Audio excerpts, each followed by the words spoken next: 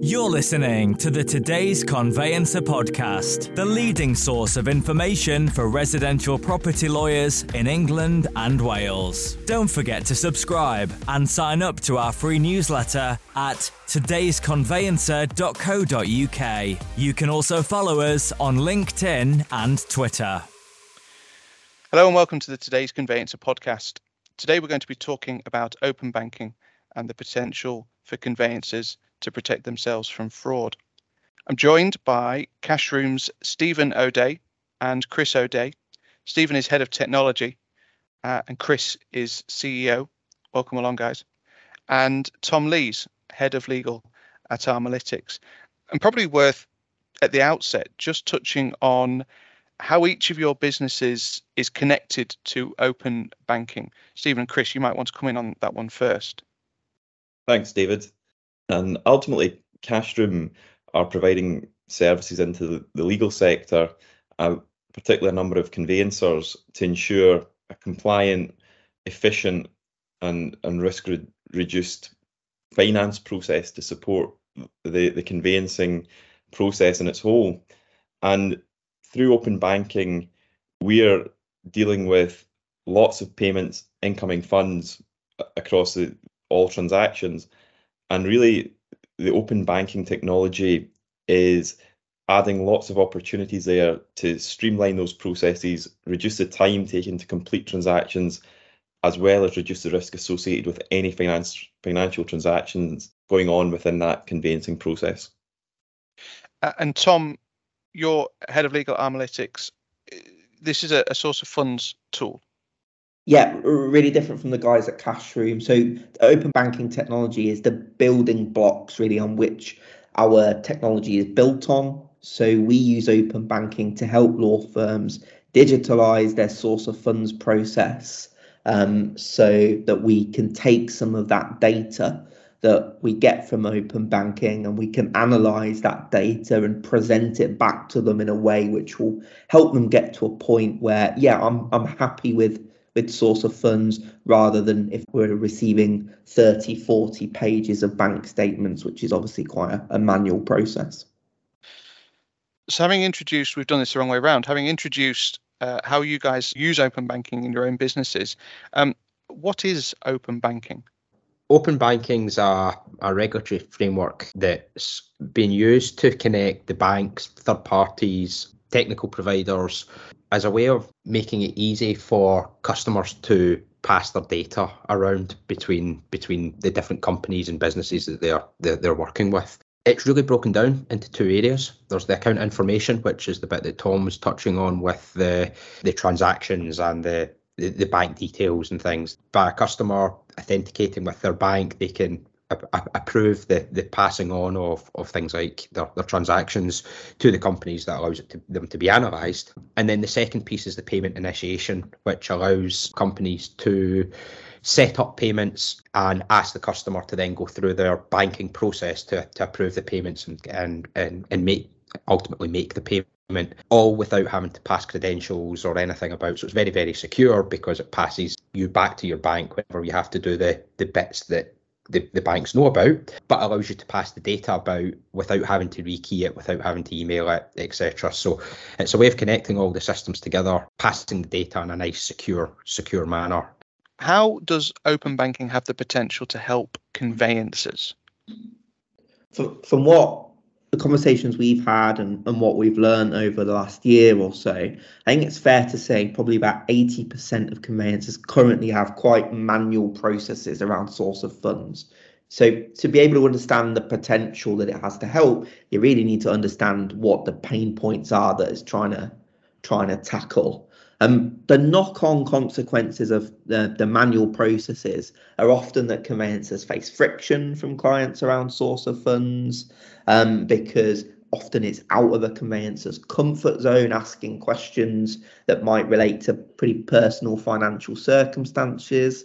There might be issues that might need the eye of compliance or a COLP that are often not picked up early because there's a big degree of going back and forwards. And source of funds has got a lot more challenging than it was 10 or 15 years ago, because people can move money at their fingertips now your bank statements are significantly bigger than they were 10 or 15 years ago because people use contactless, which means there's significantly more payments on there. There's a lot more to work through. So I think that's really where the problems are. But I think how it has the potential to help conveyancers is by digitalizing that process into one process that is safe and is secure. And I think going back to what Stephen spoke about, the consent part of open banking is really key. So the consumer holds the key to this journey because they give consent, and you've effectively got one source of truth. So as a conveyancer, you don't have to worry about, is that bank statement in front of me legitimate? And if it is, how am I supposed to know if it's legitimate or not?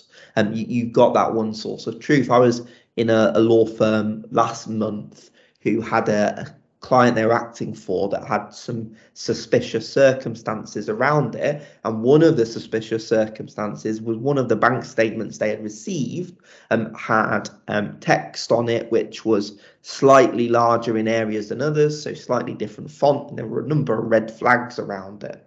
So that's one of the ways it can certainly help conveyancers. But I think if you get the process right, it should be able to save most conveyancers 30 to 50% of time on source of funds using open banking if they get the process right.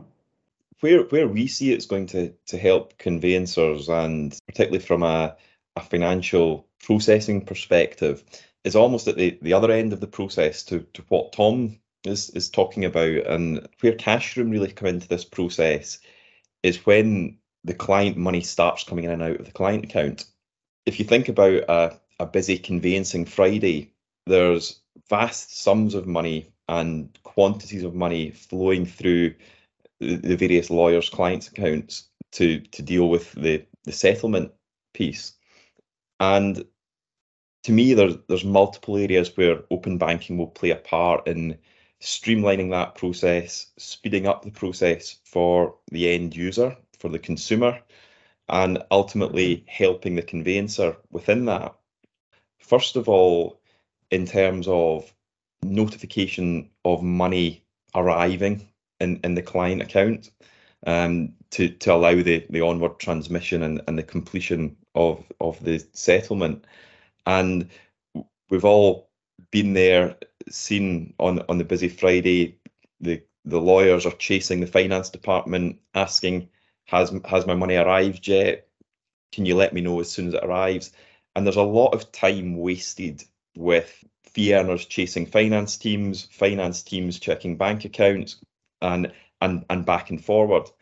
And if you think about the sort of consumer industry at the minute, we've all got our banking apps on our phones now. And the second money arrives in your bank account, or the second you spend money on a card, etc., you're being hit with a push notification on your mobile to say money's arrived or money's left your account. As open banking develops, there's real potential to put those real-time notifications into the conveyancing process. And again, just really streamline that, where you remove those chasers. Has my money arrived? As soon as that money arrived, we'll be able to push a real-time notification and almost then workflow the process as well to say there's a workflow that says when that money arrives, a payment's ready to go. And that takes you on to the next stage for me, where the open banking can help in the process, which is that payments piece. And as Stephen talked about earlier, one part of open banking is that initiation of payments. And if firms can get their workflows correct and can be prepared for those busy conveyancing Fridays, you've got that workflow and the automatic triggers that as soon as the money arrives and there's a real-time notification comes in, that triggers the next stage of the workflow where the payment needs to go. And again, if you're in a process where a button can simply be pressed to say, go and initiate this payment at the bank, it reduces the risk massively, because you're not having people rekeying bank details. You're not having others coming to do manual checks on that.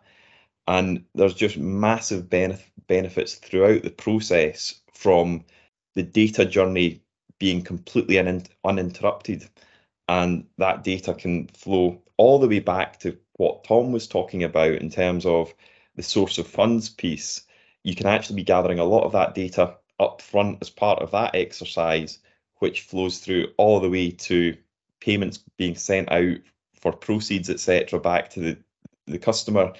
And that data never needs to be changed, never needs to be manually rekeyed. And it's just a process of certain milestones within that process triggering the next step. And that, in my mind, has got massive benefits, both from efficiency, risk reduction, as well as compliance with all the regulations that goes around that. So we're using technology to reduce the amount of risk in this process, but there are still risks there, aren't there? You're still transferring money from one bank account to another. You still have verification to do on the bank accounts that you're sending this money to.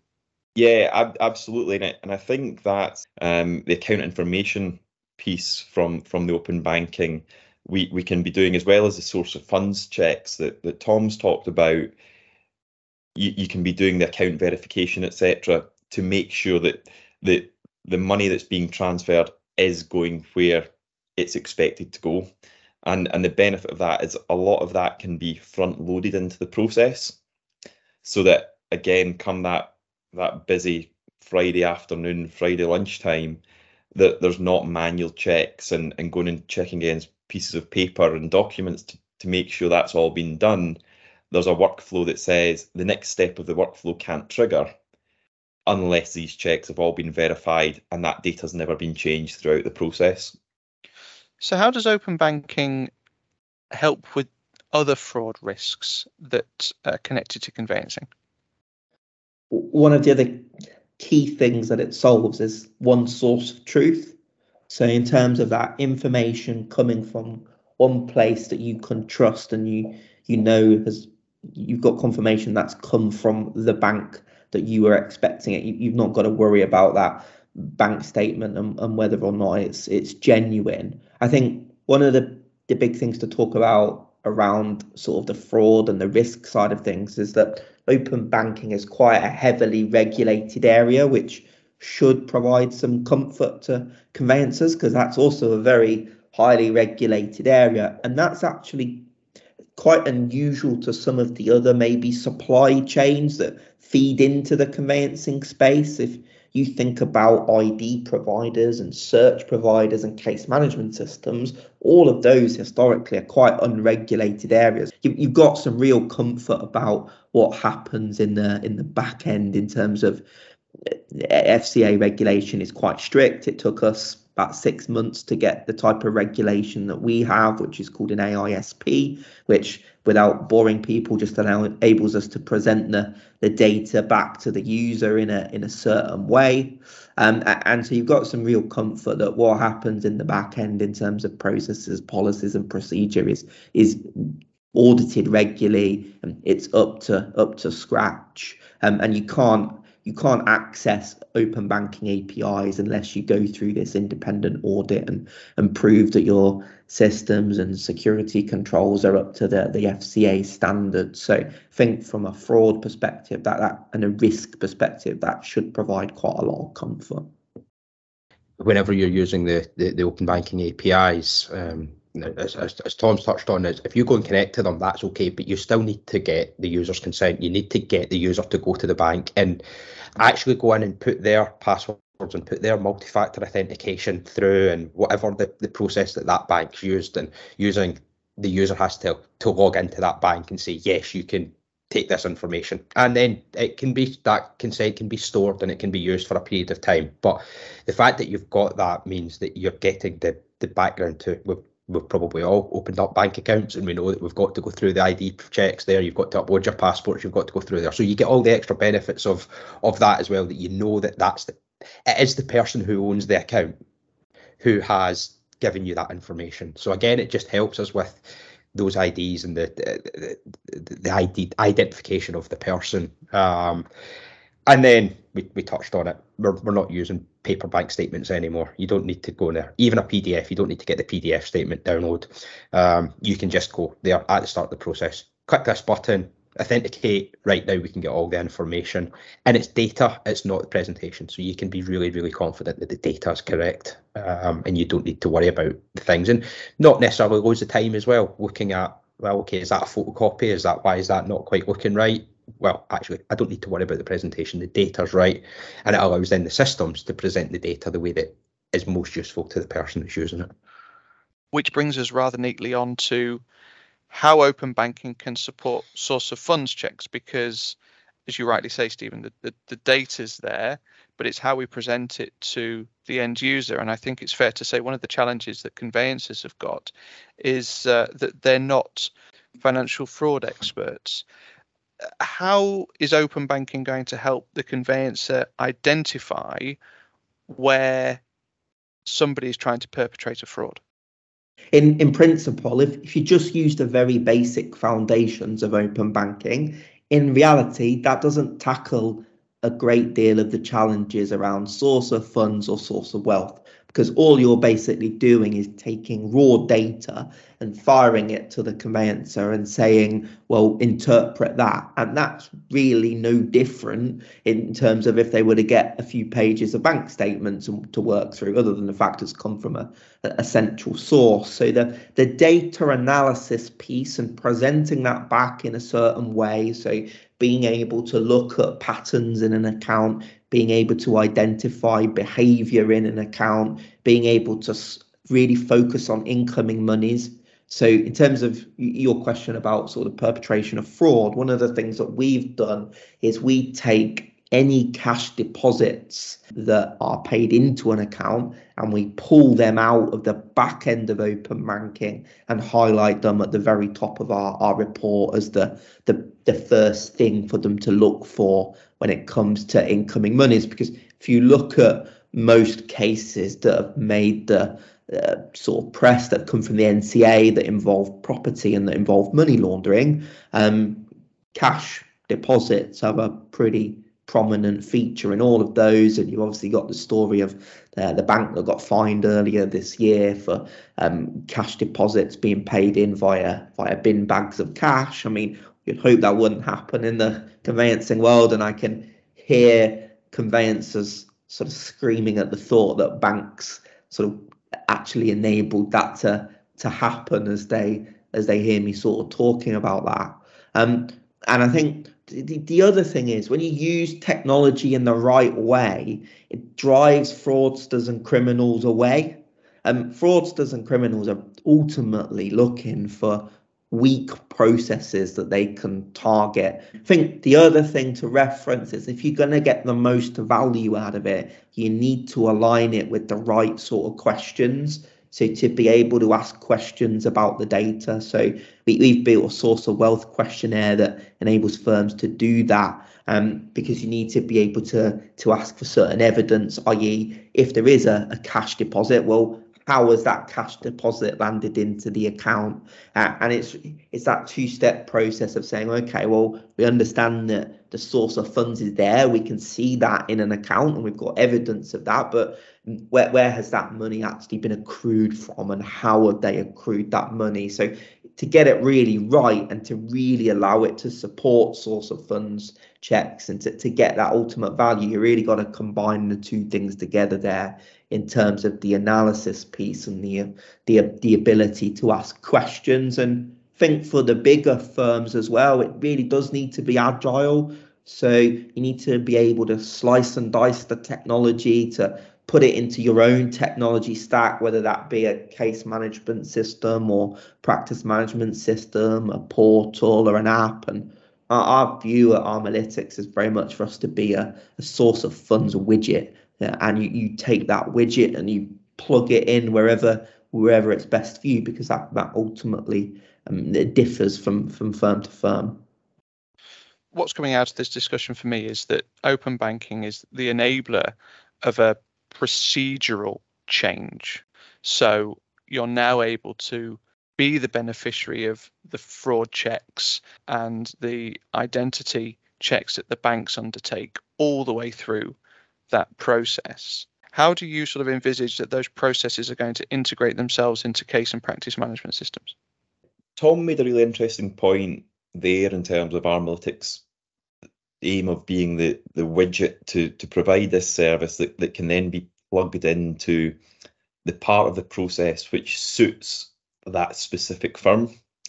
And I think that's the beauty of open banking, and where generally technology is moving in terms of opening up APIs and opening up systems, which means that it doesn't need to be a one system does all solution.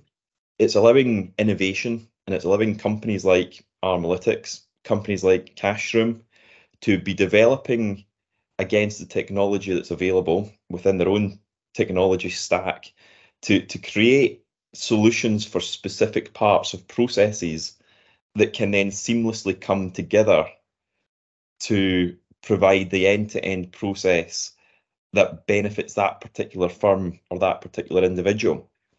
And ultimately, that's where I see open banking, but technology generally going as we move forward, that the more systems open up these APIs to allow that secure transfer of data, not just banking data, but any types of data, it allows that innovation from other suppliers and other companies to use the available technology to create solutions for specific problems.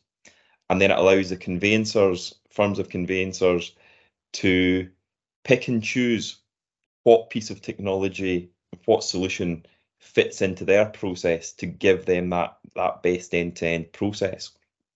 And really that's where I see it all fitting into the current case management and practice management systems. It's about these case management systems being flexible and being willing to open up their systems and to integrate with not just the open banking network, but with other providers who are providing solutions, which when all of those solutions come together, ultimately it creates a much better solution for the market as a whole. And that's where I see the market starting to shift towards, and not just the legal market, the market generally. And I think we're seeing that with things like Sky, who have opened up their platform, and now within your Sky platform you can access Disney Plus, you can access Amazon Prime, and it's that same sort of piece where ultimately it's producing for the consumer a much better rounded platform to do what they want to do. I think that's a really interesting analogy, Chris, to use the way in which our television ecosystem has developed over the past few years, in that Sky at one point was really quite a closed environment, wasn't it? And now it's really opened up, and it's acknowledged that in order for it to succeed, it has to enable effectively some of its competition to succeed. I think the sort of big question here is PII, because clearly for conveyancers who've seen their PII go up 10, 15, 20% over the course of the last 12 months. That's a massive challenge for them. Do we see that adopting these processes through open banking is going to help with PII? Yes, absolutely. In my mind, it can only help, because ultimately from a PII perspective, the insurance market looks at everything on a risk-based approach. And everything we've talked about today really is aimed at primarily reducing risk. And I think Tom mentioned earlier that single source of truth. And that's massive in this process, because when you're dealing with such vast amounts of money and risk involved with all of that, by having that single source of truth that can be trusted from end to end within a process, the one real benefit with that is that every control you put into your process remains relevant from start to finish. And when you're relying on lots of manual processes, any controls that you put into that process is only as good as the last time the data was manipulated manually. And therefore, you can have 10 controls from start to finish in a process. But if at every stage after the control has happened, someone then takes that data and manually rekeys it or manipulates it, in actual fact, that control is now redundant because the data's changed. And with the processes and flows that we've talked about here, it will allow firms to not only develop processes, but evidence processes and audit processes, which show that they've got all the relevant controls in place from the start of the process to the end of the process, and every one of them is adding value to that process. And by doing that, it can only lead to reduced risk, and the PII market can only view that favourably when it comes to PII renewals. You heard it here first. Yeah. Cashroom say PII to reduce. Tom, one of the challenges for conveyancers is that they're not trained in how to interpret source of funds information. Do you see that giving them that ability to analyse the data better is going to help with PII? When you're using technology to manage risk, and lots of different technology you can use to manage lots of different risks, but the key thing for the firm to do is to get that story across to their brokers, and to deliver that story in a way that's powerful. I think if you just stuck in a paragraph somewhere at the bottom there that you used a piece of technology, it's quite easy to get that missed. I think the key bit from a PII is really getting that message across and delivering a story that is powerful. And you might, if you'd used open banking for like the last year, you might show the number of connections that you had or something, like to really deliver something powerful to the broker that delivers a message that says, okay, well, I can clearly see what this firm is doing is mitigating risk because I've got some clear evidence of that, and I've got an audit trail of that. February was a record month for open banking connections ever. So I think it was 863.2 million, which was just beat the record previously, which was in January. So law firms should have some confidence in those sort of numbers that the consumer adoption is growing and consumers are becoming more aware of it. But the key bit from a law firm perspective is get your process right, get the way you take advantage of the technology right to fit your business, and you'll see the end rewards. And a couple of months ago, I think in January, I wrote a paragraph or two for one of our clients to go in their PII sort of renewal form, to try and help sort of convey the message around open banking and sort of how that mitigates the risks. As we do more of this integration, the open banking is one bit of it, and we've got lots of systems come together. And the more that those integrations open up, the more that we'll be able to support getting those processes right as well from a technology perspective. It's been really interesting to chat with you today, and I think we've covered a huge amount around the potential that open banking provides, and the procedural solutions that law firms have got the opportunity to take advantage of. We've run out of time. Thank you very much indeed to Stephen. Thank you to Chris at the Cashroom. Thank you to Tom for joining today as well. The Today's Conveyancer podcast is available to download on your preferred podcast provider, and it's also on Today's Conveyancer website. Thank you very much indeed for joining, chaps.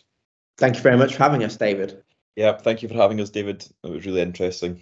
Yeah, thank you, David. And thank you very much indeed for listening. You're listening to the Today's Conveyancer podcast, the leading source of information for residential property lawyers in England and Wales. Don't forget to subscribe and sign up to our free newsletter at todaysconveyancer.co.uk. You can also follow us on LinkedIn and Twitter.